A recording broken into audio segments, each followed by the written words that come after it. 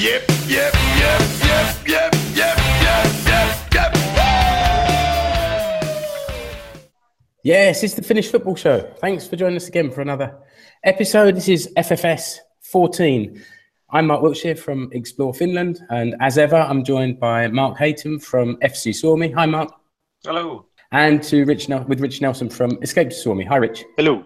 Good stuff. So, tradition dictates. Rich, what shirt are you wearing this week? I've got a Cups jersey from 2013. It was the winner of this week's poll. It's probably the tightest football shirt I own, and it's. I've been waiting to wear it for a while, but Cups aren't that popular. You should stop being so democratic and just wear what you want. Cups is your Finnish team, isn't it? Yeah, but I say we've. I let the people speak, and finally they made the right decision. Next show, it's Cups or Cups. Yeah. Yeah, exactly. That's the way to make it work. This episode, as ever, is going out live on YouTube. So those that are joining us live, thank you for joining us. FFS 14 comes just at the start of the Veikkausliiga season 2017. One or two sides have played a couple of games, but it's really right at the very beginning. So we'll take a look at how the season started, and we'll also talk about Finland's two recent internationals, which was a World Cup qualifier against Turkey and a friendly against Australia. Austria. Oh, of course, Austria. Can't read my own typing. That's how bad I am at typing. As always, we want the input from the viewers. So anyone that's watching live, there's a message bar on the side of the screen. Just leave us your messages. Tell us if you're out there, who you are. Tell us your name, and we'll give you a shout out. Live viewers can also use Twitter #FFS14. Rich will keep an eye on that, and maybe one day we'll actually get a message on Twitter while we're broadcasting. And podcast listeners can use social media to get in touch after the show finishes. So it's at FC Suomi, at Escape to Suomi, and at Explore Finland. And I'll do my very best to get this podcast out in a few days' time. So as ever, Rich, no noisy biscuits, no F-bombs. Let's keep that family-friendly rating. Explicit is good. And maybe we'll start with some recent news. And how about if you start, Rich? Mark's going to come back in shortly. You can start us with your recent news. Well, basically, what I was going to talk about, something that's a bit of a pet passion of mine, is the football kits. I know there are podcasts dedicated to football kits, and I thought I'd give this a couple of minutes of my time. It's the usual saga where some kits are released with a number of sponsors. We're talking virtually dozens. It's not quite as bad as that Brazilian team the other day who had offers from the local supermarket.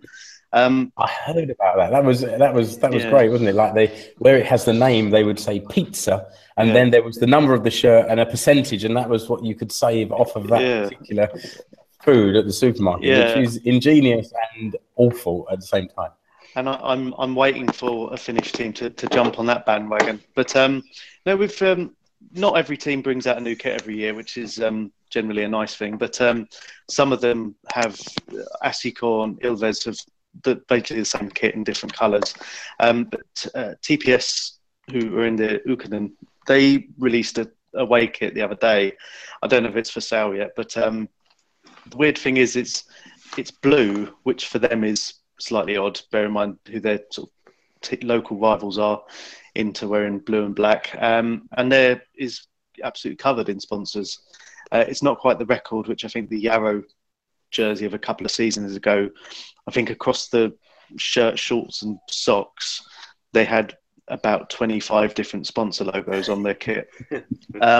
This TPS one had, I think, 8 or 9 across the shirt. But yeah, that was a bit of a weird one. But again, on the other hand, you look at most clubs in Finland are, looking to get any extra cash they can.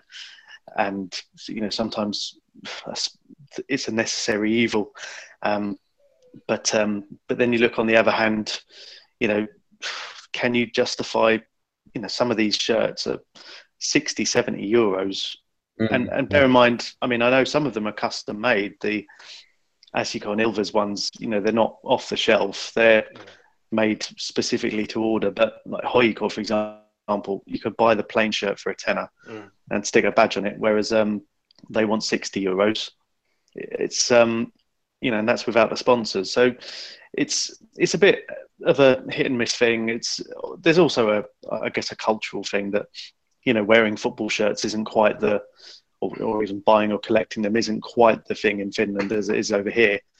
But still it's kind of a self-perpetuating issue where it's almost like free marketing in a way. If you play, people do play football. It's the same here with the five-a-sides.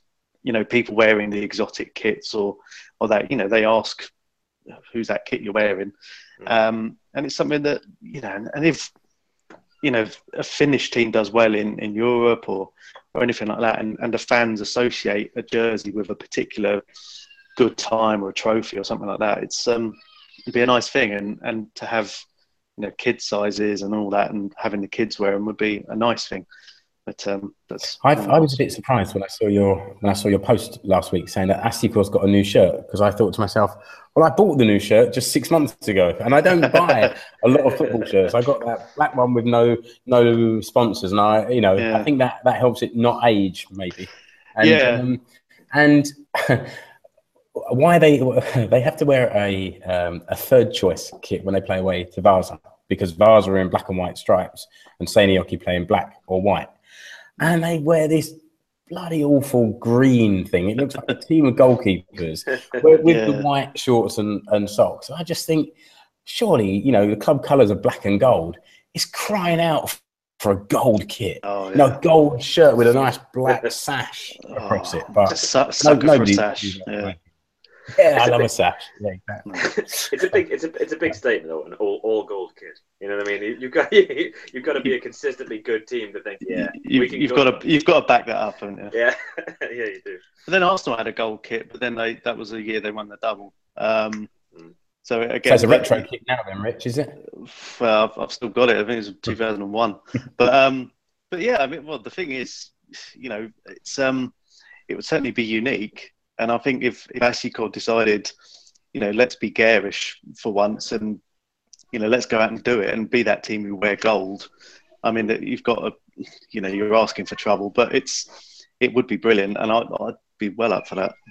I think I would. That might make me buy. It might just make me buy another one. Mark, what you were going to talk about the UEFA Congress that was held recently in Helsinki? Yes, I was. I will have to say, just on Richard's point, the PS Chemie have done it again with their shirt with the diagonal, the red and blue this year. It's beautiful. It's like very nice. Whoever's in charge of like design and marketing up there, it needs a special mention because it's a really good looking shirt. Just describe it, Mark. So it's red and blue with a diagonal cut. It reminds me of one of the palaces in the. One of the Palace kits in the mid or early 90s, and I think they still go with, is it white shorts and socks? Yeah, I think so. Yeah, so it's a nice.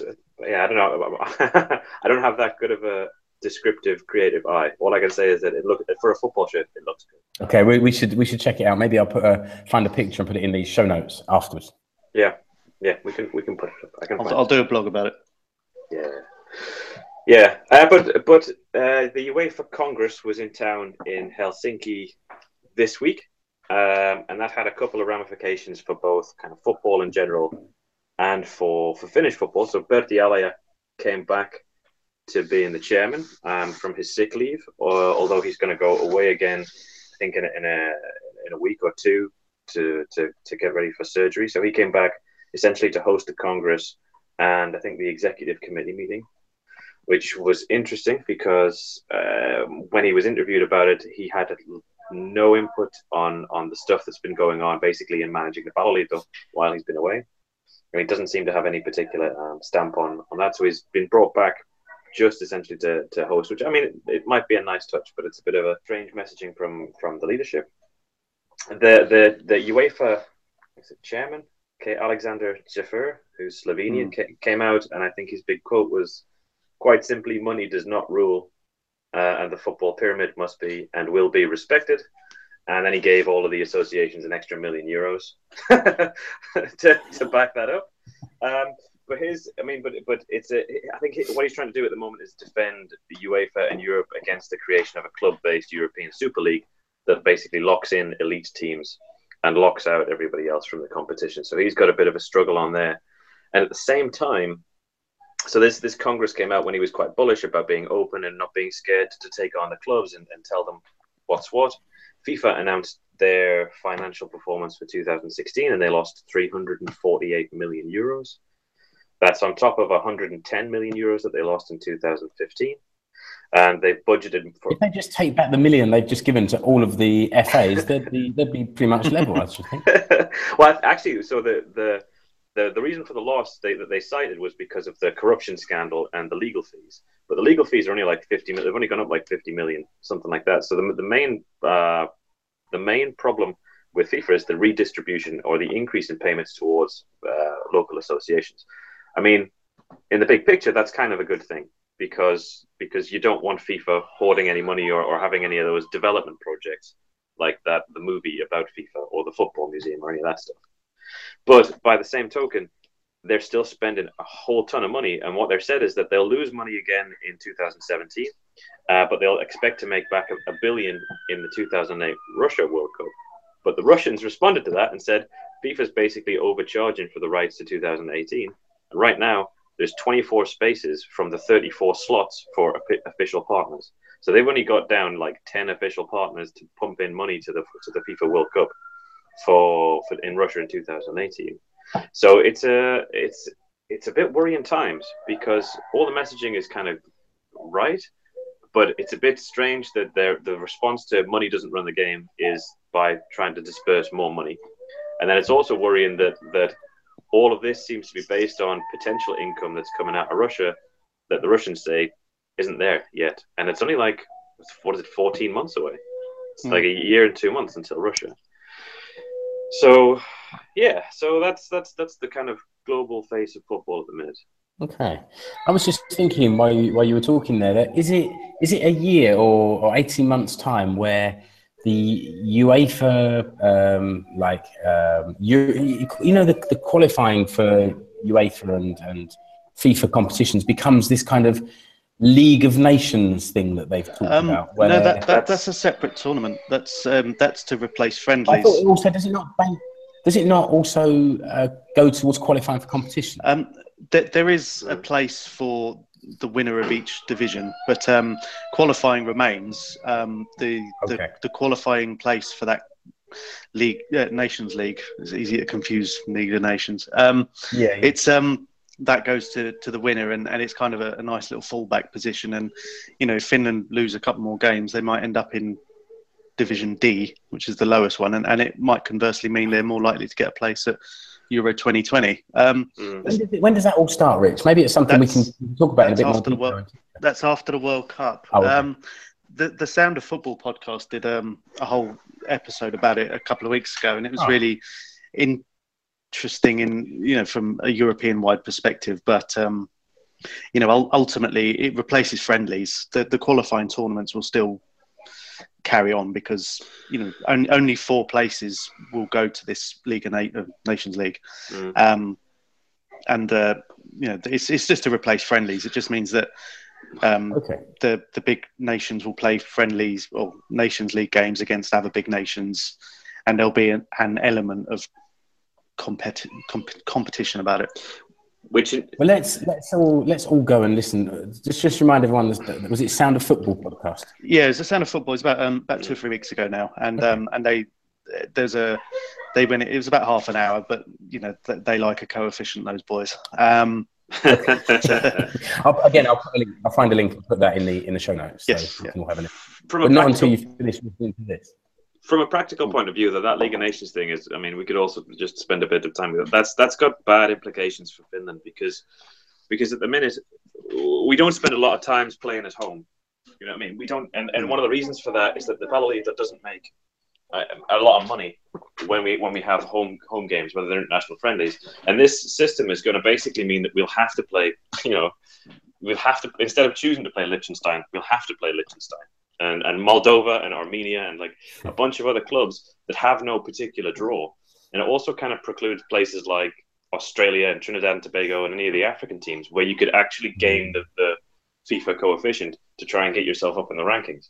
So there's a lot of, it looks good for UEFA and it's really good for the top teams because they get to keep playing each other.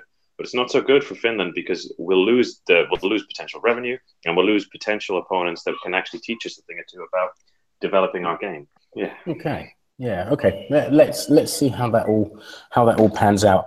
I was going to have a little rant in my news, but I think I'll save that for the end, and we'll throw it open and perhaps make it a subject that we pick up on in future episodes. And I thought that maybe for my news, I'd just follow up on a couple of things that we talked about in the last episode.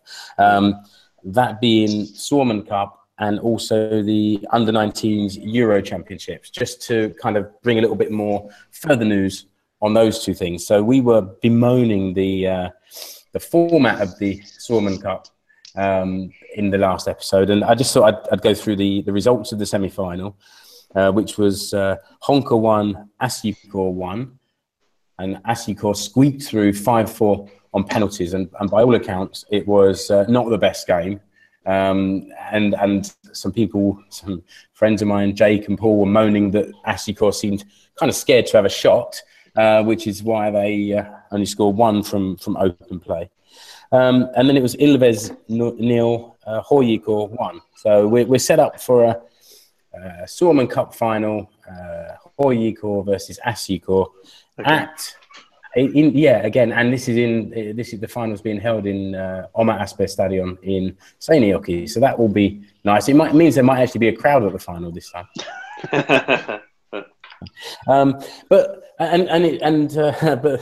let's have one more moan. Let's snipe once more. The semi-finals were played on the 1st of April. When's the final of the Suomen Cup? It's the end of September. Brilliant. So just 5 months away. 6 months here. Yeah. Awesome. Brilliant. Genius. Yeah, great. Can't wait for that. The excitement will start building. I think you'll have to wait. Yeah. I just wanted to mention that I was listening to the World Football Phone-In on BBC, and Tim Vickery out in Brazil was talking about the cup competition they have in Peru. And this is a little bit out there. Did you hear it, Rich? Yeah. So in this cup competition is for all teams that are outside of the top 2 divisions in Peru. And it's a straight kind of knockout competition through to the final. And then you get to the 2 teams in the final. Whatever division they're in, the winner gets put straight into the top division in the country. And the runner-up gets put straight into the 2nd division of the country. Now, talk about giving the competition a real meaning to make everybody really want to take part in it. And compare and contrast that to what we said last time about the cup going to a league stage and a group stage, and it's all played indoors and it all feels a bit like a practice. I was quite interested with that. I thought it was worth sharing anyway. Yeah, because that layout's the equivalent of the sort of Johnson's Paint or Checkatrade Trophy or whatever it is, where the bottom teams. But then in Finland, it's not far off the Regions Cup, which is, that there is the reward for that is an entrance into essentially a Cup Winners' Cup for equivalent tournaments. But I'm not, it's something that I'm surprised they don't do. I know it's, again, the reasons why the number of entrants to the Suomen Cup is so down is because it's not worth it for the smaller clubs and, both financially and the infrastructure and everything. But if you said to, okay, all the teams in, Coleman and Down or something like that, right, you can get a spot in the 3rd tier just by winning this competition, because the barriers to get in are quite small. You don't, even winning your division isn't a guarantee of promotion. But then, then you're in the realms of, you're going to have clubs that play in the local park.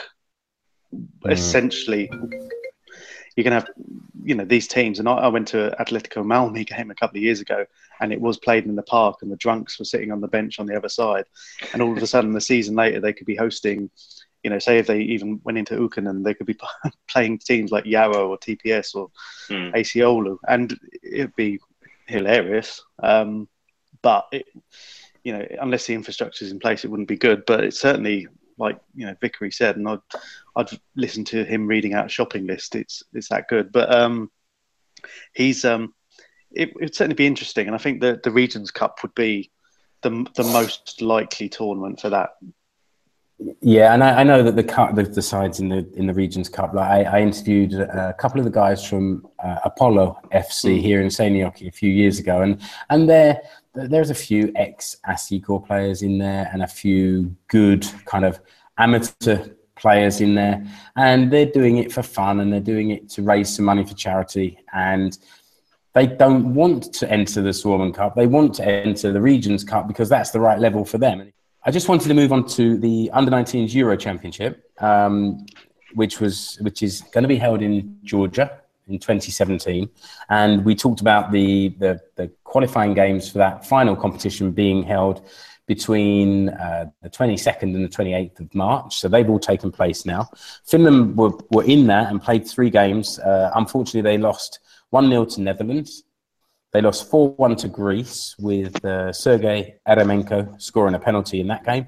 And then in the final game, they beat Ukraine 2-1 with 2 goals for Lassi Lappalainen from Huuhkajat. So the draw for the final stages will be taking place, I think, 13th of April. So just in a few days' time from when we're recording this now. But as we talked about this in a bit of detail last time, I thought we should update. And once the finals take place, I'll keep an eye on that and keep people updated how that's going as we move towards the competition being held in Seinäjoki and Vaasa in summer 2018. It's nice to see Sergei advancing, and it looks like he's improving, which is good for us. Yeah, and playing in Basel can only help that. So let's move on. Let's talk about the recent Huuhkajat games. Yeah, woohoo!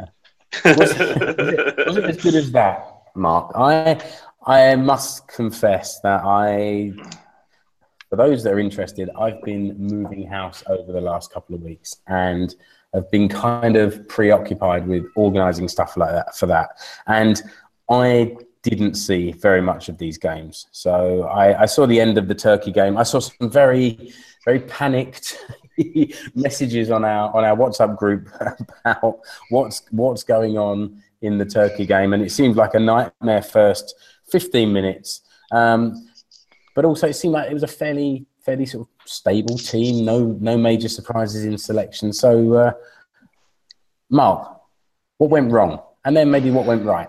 Well, I don't know. It's a little bit like I suppose it's a little bit like same old story for the Huuhkajat. I mean, there was tons and tons and tons of positives from the game. A lot of players played pretty much what's going to be their best game for Finland in the last 3-4 years was in that Turkey game.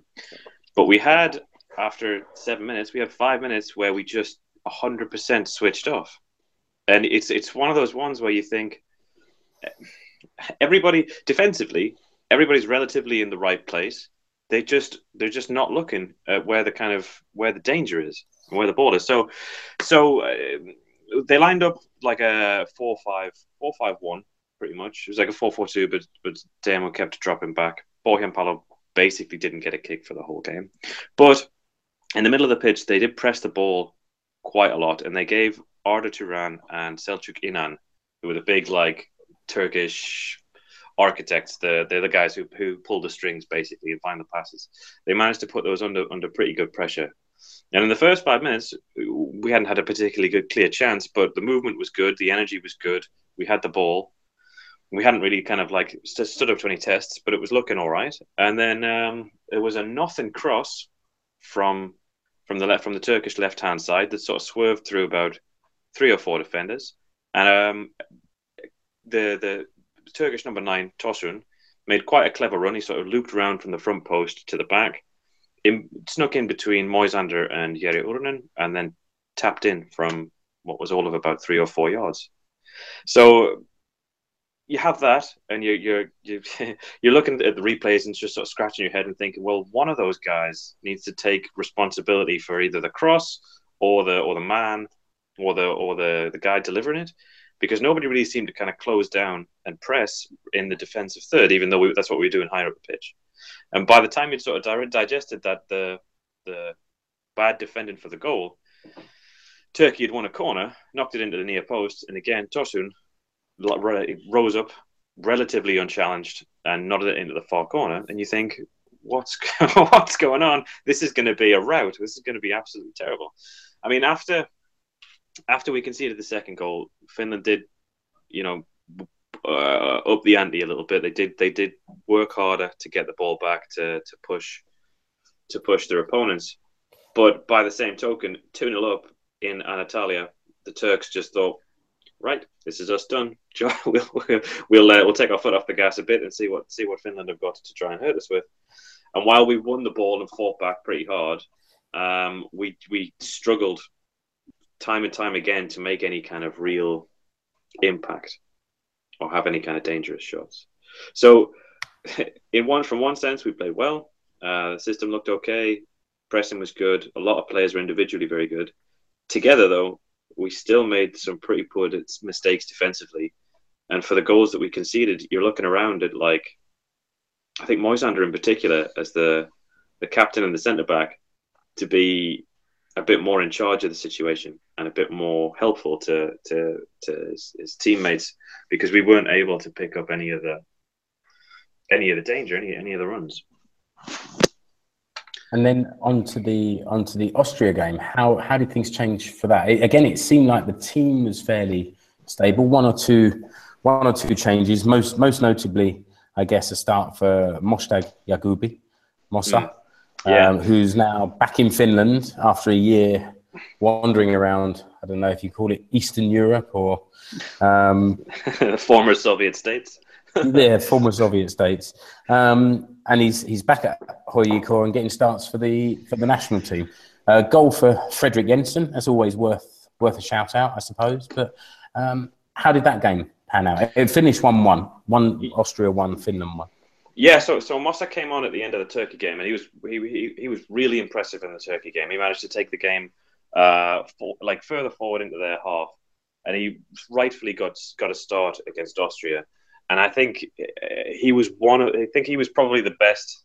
It's difficult to tell because Freddie Jensen's goal was a really good goal, well taken, and he also played very well. He offered us something different. But I think Mossa was the kind of standout player from the two games, because in the Austria game, he spent a lot of time sort of sitting around about the halfway line and picking out and pinging passes of 30 and 40 yards with a relatively high degree of accuracy. He got stuck on set pieces, so on corners, and his delivery from corners was also pretty encouraging. For the Austria game overall, I mean, it was much the same as the Turkey game. We played well, we pressed, we attacked.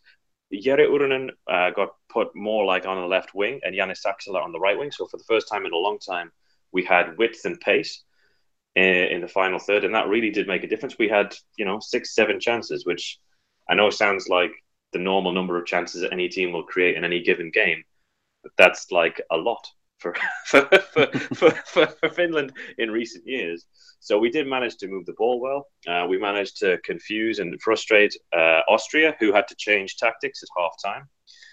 When we conceded, again, we did it to ourselves. It was the corner kick and a cross into the box, and I think it was Joona Toivio that went up to try and clear against Arnautovic, who is a beast of a player, and he had all the time in the world to let the ball drop, turn, and smash it from inside the 6-yard box into the top corner. And you had all I keep thinking with the types of goals that we concede is that we allow way too much time and space on the ball inside our box. There was again a crowd of defenders in and around Arnautovic, any one of which could have tried to impede or tackle or just disrupt his involvement in the goal. But nobody really took the onus to take care of it. And Joona Toivio hasn't played in 5 months because of the Norwegian off season. Just got out-muscled and was a little bit too slow to the ball. But like I said, going forward, we made chances, and Freddie Jensen his goal was a bit of a surprise because he just carried the ball forward about 10, 20 yards, and then about 25 yards from goal, just looked up and pinged it into the bottom corner. Sweet as you like, it was a lovely, lovely finish and a good goal. And from then on, frustratingly, I think Finland had the chance to take the game, but there was a sort of a strange mix of players. So there was like the young players like Mossa and like Freddie Jensen and Urunen on the wing, who were kind of pushing forward and driving forward. But then you had players like Verpa Heitemäki, who had loads of chances and probably one of his worst games in a Finland shirt, who was just trying to keep a hold of the ball and take the draw. In a way, it was a good game because we've gone away from home and we've drawn. But I think there was still more there for us to take. We conceded because of, again, a poor defensive mistake, and we created chance after chance after chance, and we could have won. We just somehow didn't manage to find the final touch. I mean, Teemu Pukki was put in, I think, in the first 5 minutes, and then Verpa himself, he got in behind the defense 2 or 3 times, and from close range could have finished and either dragged his shot to the corner flag or hit it straight at the keeper. So it's a sort of strange feeling. We're kind of back to being a football team again, even though we haven't got the results for it. Is that how it feels to you, Mark, after with the change of management at the start of the year? Marco Kanerva's team, if you like, that something is changing for the better. Absolutely. I mean, the players actually believe that they can do something. They believe that the biggest problem under Bakker was that we just weren't in the games at all. We weren't combative. We weren't participating. We were there specifically to hold out for a clean sheet and try, if God was willing, to allow us to nick a goal. And in this one, we actually, against both Turkey and against Austria, we went on the front foot and we started to cause the other team problems. Like Austria started with, I think it was a back 3, and they had to half time. They had to change it up because we got in behind them, we got around them, we managed to play it through them quite a lot, and they couldn't sort of sustain it. So yeah, you can definitely see the Kanervas come in, and we've gone forward. I think if we can get somebody like Jolle playing regularly or scoring regularly, or even if Freddie Jensen keeps it up, then we should be in a place where we've got somebody who can just find the back of the net, because that's the thing that was missing more than anything against Austria. Okay, Rich, did you see any of the games? Any other comments or questions from Mark? Well, to be honest, I mean, I kind of watched most of both games, and that was the Turkey game in particular. There's just, Turkey caught them so quickly. After the 2 goals, it was relatively even. But again, you're giving teams a 2-goal head start. It's it's tricky. The Austria game, that like Mark said, they created several opportunities. But the fact that especially with Eremenko missing, you've got a chance really to someone, and whether it's Yagubi, Jensen, whoever, into that position sort of between the midfield and the forwards to, have a shot. Because, too often Finland's opportunities come from, a through ball, or it's a midfielder running from deep like Hetemäki or something, where, immediately you're running into the box, you haven't got a lot of space, and inevitably the shot hits the keeper or goes wide. But, in Jensen's case, he was, 20 metres out. And he had plenty of space and was able to turn. But, if you can shoot on target, make the keeper work from 20, 25 yards, you bring the opposition out, and you're just adding something different that, under Bakker, when they were lining up with 7 defenders and so on. But, sometimes, playing counter-attacking football is all well and good, but you need to be able to mix it up and have a shot, bring the opposition out, and have that element of unpredictability. Because if you're constantly doing the same thing of playing a little bit, playing and waiting for that pass to come through, and either trying to walk the ball in or something, it's very rarely going to work. International defences are set up to not concede because, the manager's only got so many days to work with the team. It's easier to organise a defence than work on anything clever up front. That you might as well, test and do something unpredictable. And, Yagubi's come in now, and I know there was some talk a couple of years ago that he said he would consider playing for Afghanistan. That's gone now. He's played a competitive game for Finland. That's gone. He can now concentrate on that. Jensen's come in. He's done well at 20 this year. He's been scoring goals for them. And now, say what we like about Eremenko, he's not going to play for Finland for at least 18 months, if ever again. That his position, bear in mind, he was one of the key players. That whole position now is begging for someone to come in and take hold of it. And, when you've got players of that age, 20, 21, they could get in there for 10 years if they do it properly and if they get that confidence to do it. And, it was encouraging. To come away from a team like Austria, albeit a friendly, but you've come away with a draw. They've gone 1-0 down and they didn't, look lost. They actually went at them. And from a purely sort of numbers point of view, the fact that they got a draw meant that they stayed in the top 100 of the FIFA rankings and stayed above India, who, in India, who are on the charge. But I think they're level with Zambia at the moment. But, Suomi 100. It's a good way to celebrate the centenary of the country by staying in the top 100. But just clinging on with fingernails. But it was encouraging. It was, it was better, and you can only praise the coaching staff and the management for at least changing the mentality. You can only do so much with the players you've got in such a short period of time. But if you send them out with we can do this rather than damage limitation from the start. Turkey, they got 2 goals early on, and the game plan was ruined. But after that, Finland looked okay, certainly a lot better than they did.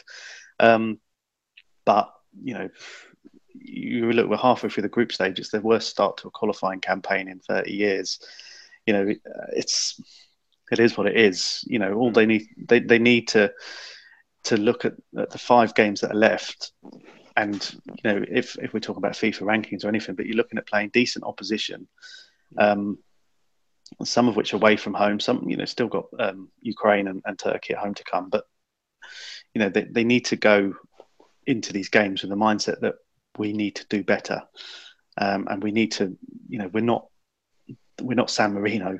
We don't need to set up and try and only concede 5. We can be dangerous, and individually those players are good. And they just need a little bit of, the right motivation and finding that system or formation. I'm not really up on this stuff, but that can get the best out of them, and that's Kaneva's job. That Ukraine game in the summer is the first real sort of test, because I think much to support what Richard said, Mossa and Fredrik Jansen have come in and you can see straight away that they make an impact, that they are capable of trying to mix it up against proper opposition. When Ukraine come to Finland, they will just sit back and try and hold out for a 0-0 draw and frustrate us, because they are not a good team. They're just absolutely not a good team. So the question will be then for Kanerva, does he stick with the kind of players that he's been working with up until this point, the players that have been doing the rounds in the national team basically for the last 4 or 5 years? And I'm thinking specifically of players like, and it's not a bad thing, but players like Sakari Mattila, who can sit and do a really good job defensively, but doesn't offer you that much really going forward. Or will you switch it up and maybe make that defensive sacrifice with somebody like Mossa or Freddie, who definitely can't defend to the same standard that Sakari Mattila can, but can offer you so much more as you advance and go forward? So are we going to choose to proactively go and try and hurt Ukraine when it's a competitive game? And I think that's I hope that Kanerva will go for that. Well, there's nothing to lose now, is there? And why not start play that attacking football against Liechtenstein and go for it against Ukraine? It doesn't matter anymore. There's no qualifications to be gained, so may as well just. Is it always building for the next qualifying campaign? But no point in holding on for 1-1 draws when it's not going to benefit you in any particular way. So I think you should be hands back as life coach. well, yeah, I've just been exposed to your frustration on the Finnish football show for the last 13 episodes. I guess I'm believing your hype. Okay, so we can look forward with bated breath to Liechtenstein and then Ukraine, and that's at the beginning of June. What about the exciting start to the Veikkausliiga? Why don't I do some classified results? James Alexander. So there's been 6 games so far. So this classified report won't go on too long, but it was Huuhkajat 5, VPS 0, Asjikko 1, Lahti 1, Mariehamn 4, Huuhkajat 2. It was 5. Ilves. Yeah, it was 5. Ilves 1. Sorry, was it 5? Yeah. Okay, so my classified report is ruined because were they from the Veikkausliiga website? Yeah, this morning, and I've just gone and had a look and noticed that one of the results has changed. So right, okay, I'll read it from there because it might be accurate now. And it's difficult enough for us to look remotely professional at the best of times without them making it more difficult. Sabotage. And I'm not editing any of this out. Okay, so it's Mariehamn 5, Huuhkajat 2, Lahti 1, Kemi 0, Hifki 0, and VPS 1, Asjikko 3. So a couple of things I picked up from that was that Huuhkajat losing 5-2 to Mariehamn show that will teach them a lesson for going 2-0 up after 9 minutes. Talk about getting the champions angry, and they got their backsides handed to them for daring to score a couple of goals early on. And also, just a comment about Billy Irons at Asjikko, who's started the season with 3 goals in 2 games, which is pretty good going. You know, some concerns about Asjikko's strike force, perhaps a couple of shows back when it seemed that they were hemorrhaging players and where were the goals going to come from. He's started the season pretty much as he played most of last season. So long may that continue. I think it's very, very early days to be taking any kind of form for the rest of the season. Although VPS got a couple of heavy defeats. I don't know what's been going on up there. Anything you guys want to say about what you've seen so far? Well, I'll start. Carrying on with VPS. They've conceded 8 goals already. They only conceded 27 the whole of last season. I sort of watched most of the game on Wednesday, where they lost 5-0, and Huuhkajat. We talked about it before, and we talked about it on the predictions thing that we did. They didn't need to get out of second gear, really. They started on the front foot. They've clearly got the superior forward line and everything, but the first half tore into them. And VPS just seemed to be caught cold. Second half, they took their foot off the pedal, but they still racked up 5. And and yesterday, obviously, Asjikko went after them, and Irons have started well. Also, the issue from Wednesday against Lahti with the debacle with the penalty that it had to be retaken. That was some quality encroachment. I did put a video on my Twitter. Did you? Because I was behind the goal and I didn't see it. Yeah, emotions from a missed penalty to getting it to retake it and then scoring a goal was was good. The Lahti defender was basically next to the ball when Irons kicked it. Really? I guess my line of sight was following the ball past the post and bouncing off the advertising audience. So. And sort of luckily that the ref actually you don't see it very often. Actually ordered the kick to be retaken and he scored it. And I think somebody next to me said that Billy had balls of iron to be able to get up there and take the penalty again. So and put it the other side of the goal as well. Well, actually inside the post. And then you had yesterday in the Ilves Lahti game, Hendrik Helmke's back at Lahti. He's been around Finnish clubs for a while. I think he went off to Iran, I think, from Yarrow. And he came back and he moved by Hilander in the first half. Hilander then got sent off for I won't use the word I used in Twitter to describe the excessive reaction of the Lahti player who they had to come in together with. And then Helmke himself got sent off in the second half. So, already we've had, quite a bit of interesting stuff going on. Hilander got Gobolan Salami sent off in their cup game after a somewhat overreaction to a perfectly fair challenge. So, he's chucking himself about a bit. But yes, I mean, going back to the stuff we mentioned at the start, the whole schedule is a shambles. And I mean, it's a recurring theme, but, like you touched on, some teams have already played twice. 3 teams haven't played yet. You've had Kemi's game yesterday at Huuhkajat moved almost, about 4 days' notice, and was played in Rovaniemi because Kemi's pitch was frozen. It's the start of April. I mean, that's what you get for it's Lapland. I mean, you can't excuse it, but it's these things have to be considered. Why are they playing? I know they asked to have their first game played away, but you've got to try and factor these things in. It's not hard. I mean, the thing is, it's Kemi, so the pitch is frozen. But I mean, it's not like it hasn't been frozen for the last 6 months. You know what I mean? And it's not like we don't have weather forecasts, and it's not like I don't know if the issue is communication or decision making or whatever, but everybody has known these things, like what's going to happen and what's going to be playable and what's not going to be playable for weeks. And it's just I know it's difficult to kind of get yourself down the way, but 4 days is I mean, it's just really too late to take the decision. And I mean, by the time Inter play Rops next on Wednesday, by the time they play, Huuhkajat will probably be 9 points clear. It's you know what I mean. I don't know. I can understand it because it's the weather and predominantly it's the pitch conditions. But I just think that all the guys who know about the grounds and the training and all of the facilities and stuff, they'll know way in far before the time it takes to make a decision. But no, I mean, it's nice that it's been, again, we laugh, but 5 months of a close season, pre-season.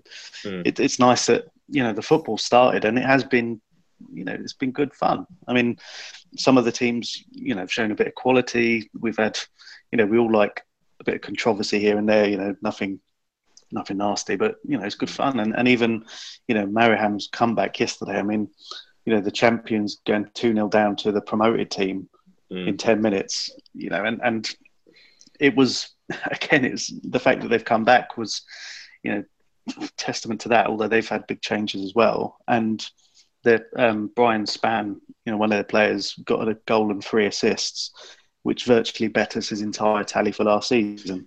And he played nearly every game, and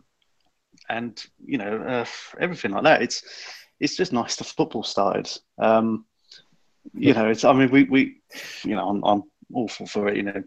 Taking the mick when things are a little bit off. Not perfect and everything, but it's good. I'm glad. I'd like to just say that two seasons ago, when Astikor won the championship before moving to the new stadium, the scheduling was awful, and so many home games were played at 4:00 on a Sunday. And I remembered from the previous season that you played games at 4:00 on a Saturday, and then everyone went out afterwards because it was Saturday night, and in the middle of summer, cycled down to the bar, and it was nice. And then I don't know, the winning the championship and then going out and celebrating on Sunday night wasn't quite the same thing. Last year was better, but I noticed this year that I think Astikor have got 8 home games scheduled for 8 p.m. on a Friday. And someone told me the idea was to give people time to travel in from the surrounding area to get in for the game. And I think Friday night football is going to be cracking. I hope so. Anyway, I like the idea, and many people now will stay at the ground after the game for a drink because there's the facilities there.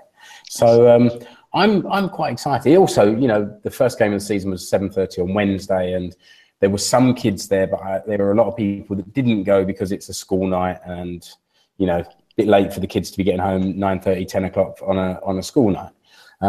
But Friday, great stuff. Doesn't matter. Stay up a bit later on a Friday, go and watch the game, and I think that's a good thing. I think it's a good thing. They have said that I think over the course of the year that there's a lot more games being played on a Saturday. I think last year in particular, it was just all over the shop. It was, whenever they could fit them in. I know the police have said about the Stadium Derby, they have to be played on a Monday or Tuesday, which is nice because I'm getting there on the Monday for the game in July. But it's one of those things that, in trying to establish, a culture of, like we have in England of the Saturday 3 p.m. kickoff.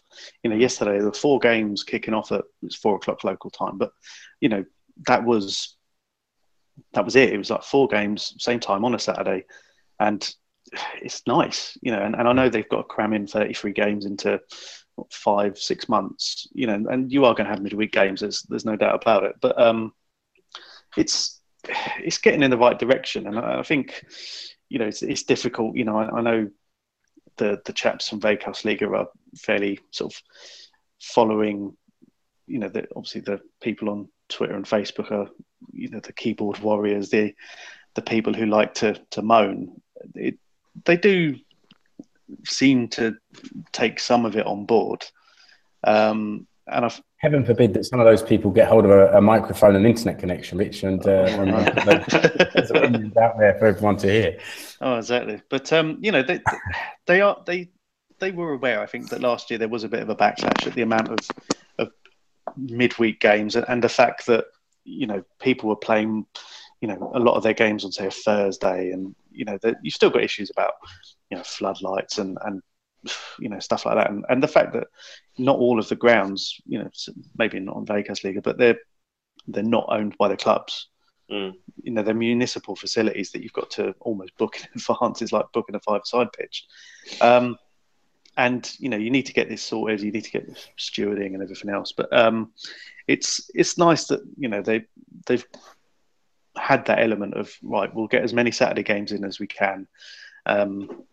And I haven't looked closely enough into, the away fan travel, but even the fact that a couple of years ago when Mariham were in the cup final, they moved the kickoff time to work with the ferry times. So it enabled, and the fact that Mariham won probably helped, but the fact that the game was in Valkeakoski and the kickoff was, I think, originally slated for 4 or 5 o'clock. And they brought it forward because, well, if Mariham are playing, they're going to be landing at whatever time, and they're going to need to head off. And at least it gave them that time afterwards to have a bit of a celebration. I don't know. I haven't looked into things like, do these things get taken into consideration? But you still got to bear in mind that there are some long away trips, and there aren't many, there isn't the away fan culture in some countries, but, clubs still take away followings with them. People still travel from Helsinki to Rovaniemi to Kemi to Mariham, long trips. And, if you can minimise that, and hopefully some common sense has been done with, the Friday 8 o'clock kickoffs in Seinäjoki. Hopefully there's some common sense applied to that you're not expecting people then to travel back from Seinäjoki to, Kuopio, for example, on 11 o'clock on a Friday night when the game's finished. Well, when there are hotels here in Seinäjoki, it's relatively simple. Yeah, and that's the thing is, I stayed at the Hotel Cumulus, and they had a very nice breakfast buffet, and you know, other hotel chains and attendants do also exist. they are available. And we will plug them for very, very low amounts. Just just one breakfast buffet, and that's all you get. I'm yet to book my hotels for this year's trip. So if anyone's listening, my integrity is negotiable. One other thing I touched on just before, and having seen a couple of the ASICO games, Suomen Cup and in the Veikkausliiga, they seem to have made some good signings to bolster that team that we were a bit worried about. Was going to be falling apart, and just wanted to flag up 2 or 3 people. Firstly, a couple of Spanish guys joined just in the last week or so, and one of those was Diego Bardanca, who looks really solid. He played alongside Danny Hataka, and they looked really solid, and that was without Mark Valles being in the team, who was my player of the season last year, and he only played half a season. Also, Bardanca is playing with this mask over the lower part of his face. He looks a bit like Bane from Batman. And I took a friend to the game, a Spanish guy, and they actually got talking afterwards.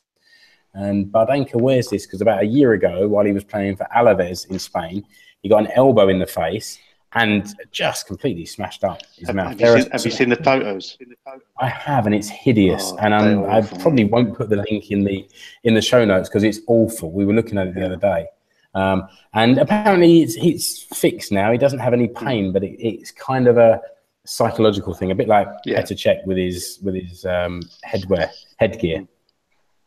But Bardanca looks good already at this level, as does Guichon, the guy from Uruguay.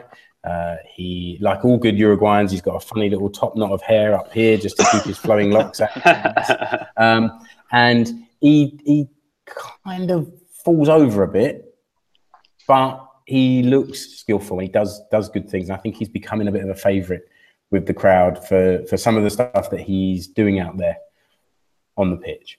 And he got a good round of applause when he left the field after, 80 minutes on Wednesday. And then up front, there's Totti, Aristote Mboma, who is young, is Finnish nationality, or Finnish national, and he's a real nuisance. He's a real handful, and I think it's good fun watching him play because he's strong and he's battling for the ball, and it must be a real pain in the neck to play against. So I feel that we're in good hands, and I think things have started quite nicely for Bostrom if you include also the cup games and the league games. And now Rich has been joined by a mini-me. The Ilves fan. I was going to say, it's an Ilves stuff. Yeah, Lumi, what shirt are you wearing today? Let me put her on. Let's speak. Hi, Lumi. No, she doesn't want to play. She wants to grab the coffee machine. Do you know why Mehmet Hetemay has not been playing the first couple of games? Because he's not suspended. He was awesome in the Suomen Cup as well. Is there an injury? I'm not sure what that injury It wasn't to do with his black eye and his wife beating him again. I genuinely don't know anything about that. The media opening day, he turned up with a very fetching black eye, looking like something out of The Cure, and he said it was because he made a bad risotto and his wife punched him. Right. Okay. Which his brother then shared on Twitter and found it all very funny and saying about how black eyes are trendy nowadays because Jamie Vardy had one playing for England. Yeah, and that's the thing, and it did look like he was wearing mascara and he was out of some sort of 80s new romantic band. But I say, I had him as my sort of player of the season in the preview thing because in the Suomen Cup he virtually carried ASICO, and but they're doing okay without him. But he wasn't playing the first 2 games, and it would be nice to see him sort of step in and take on that role. Yeah. No, I agree. And actually, that's something that's worth saying, that there were a few significant players not in the ASICO team the other day. So, cautiously optimistic is about as excited as I'm prepared to get after 2 games. But well, they're top of the table. Anyway. Yeah, exactly. After 2 games where some teams have played none. So again, cautiously optimistic. I don't know about you guys. I reckon that's maybe a good time to wrap it up with a little bit of Veikkausliiga news there. Just wanted to remind everyone of our sites. So Mark's got FC Suomi, regular reports from Huuhkajat players around the world. What's the most recent thing on there, Mark? The most recent thing is last weekend's roundup when we had hardly any players actually make it onto the pitch. But this weekend's roundup will be up there later on tonight or tomorrow, and that will have Roope Riski's first goal for Paderborn in it. Okay, good. And Escape to Suomi, Rich, I guess your most recent article is the predictions round. Yeah, obviously, some of us, I noticed you didn't get involved. Mark, Henry, Keke, and Juha all got involved. We did our usual thing. The themes were very similar this year. Say between us, I mean, last year I didn't get involved, but we generally were of the same opinion about most of the season. I'm going to move, Lemmy. Hang on. We were all of this. It doesn't bother me at all. I hope that a picture of her comes up as the thumbnail for this show. Yeah, but that was done, and obviously so far this season anyway, we've looked really clever and we know what we're talking about. But I did promise a couple of people after 6 games. Well done, all of you. Yeah, so far, Huuhkajat will do well. That was about it. But I think I will weekend, or maybe early start of next week. Some people have asked about a kit preview, which most people seem to like, and it'll just be the sort of sharing the profile pictures and stuff. But I'll get that up in the next couple of days.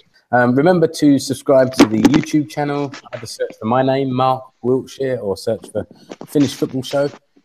And we will do our very best to get the podcast out in a few days' time.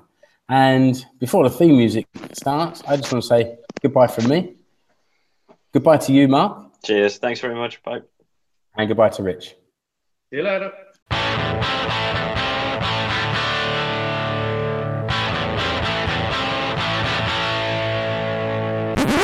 They don't want to enter the Suomen Cup. They want to enter the Regions Cup because that's the right level for them. And if you then suggested that, hey, if you do... Has he gone? Yeah, I think so. That's one for the editing room. Yeah. I think Paolo Lito said no. Under-19 Euro champion. Yes. You cut out there, Mark, for a little bit. Didn't it? We lost you. Have we lost him again? Oh, God. That's what you get for living in ASICO Towers. They're not going to like this. Yeah. They lost 4-1 to Greece with a penalty scored by Sergei Eremenko.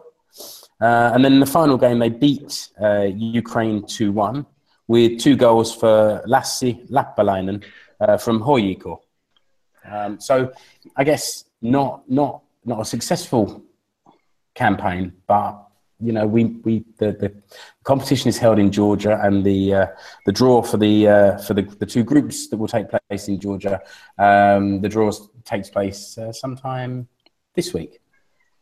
Yeah, in the next few days. Mark, I hate to interrupt you, but you cut out somewhere between Region Cup and then you clicked back in somewhere around Sergei Eremenko scoring a penalty. Did I? Yeah. Okay, so I'll re-say.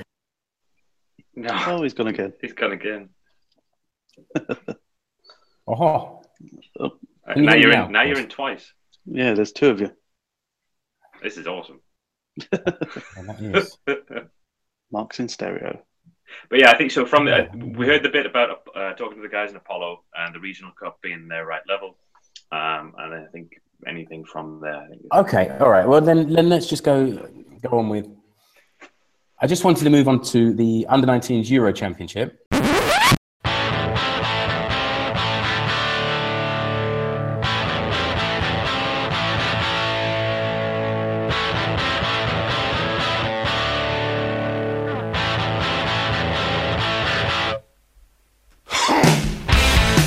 yep, yep.